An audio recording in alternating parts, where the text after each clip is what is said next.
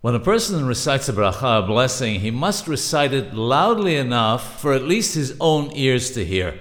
If, after the fact, he didn't hear his own blessing, but did actually mouth it, he will have fulfilled his obligation, even though this is not the ideal way of fulfilling one's obligation. Saying it in one's mind without even mouthing it has no validity. It should also be recited in a composed and unhurried manner.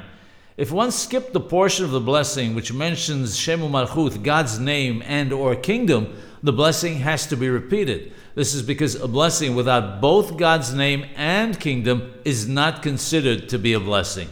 In fact, if one said the entire blessing but only omitted the word ha'olam from the phrase Melech ha'olam, king of the world, in other words, he only left out the word world, the blessing is invalid since it's not a true indication of the fact that God is the supreme king. As a result, even in this case, the blessing has to be repeated.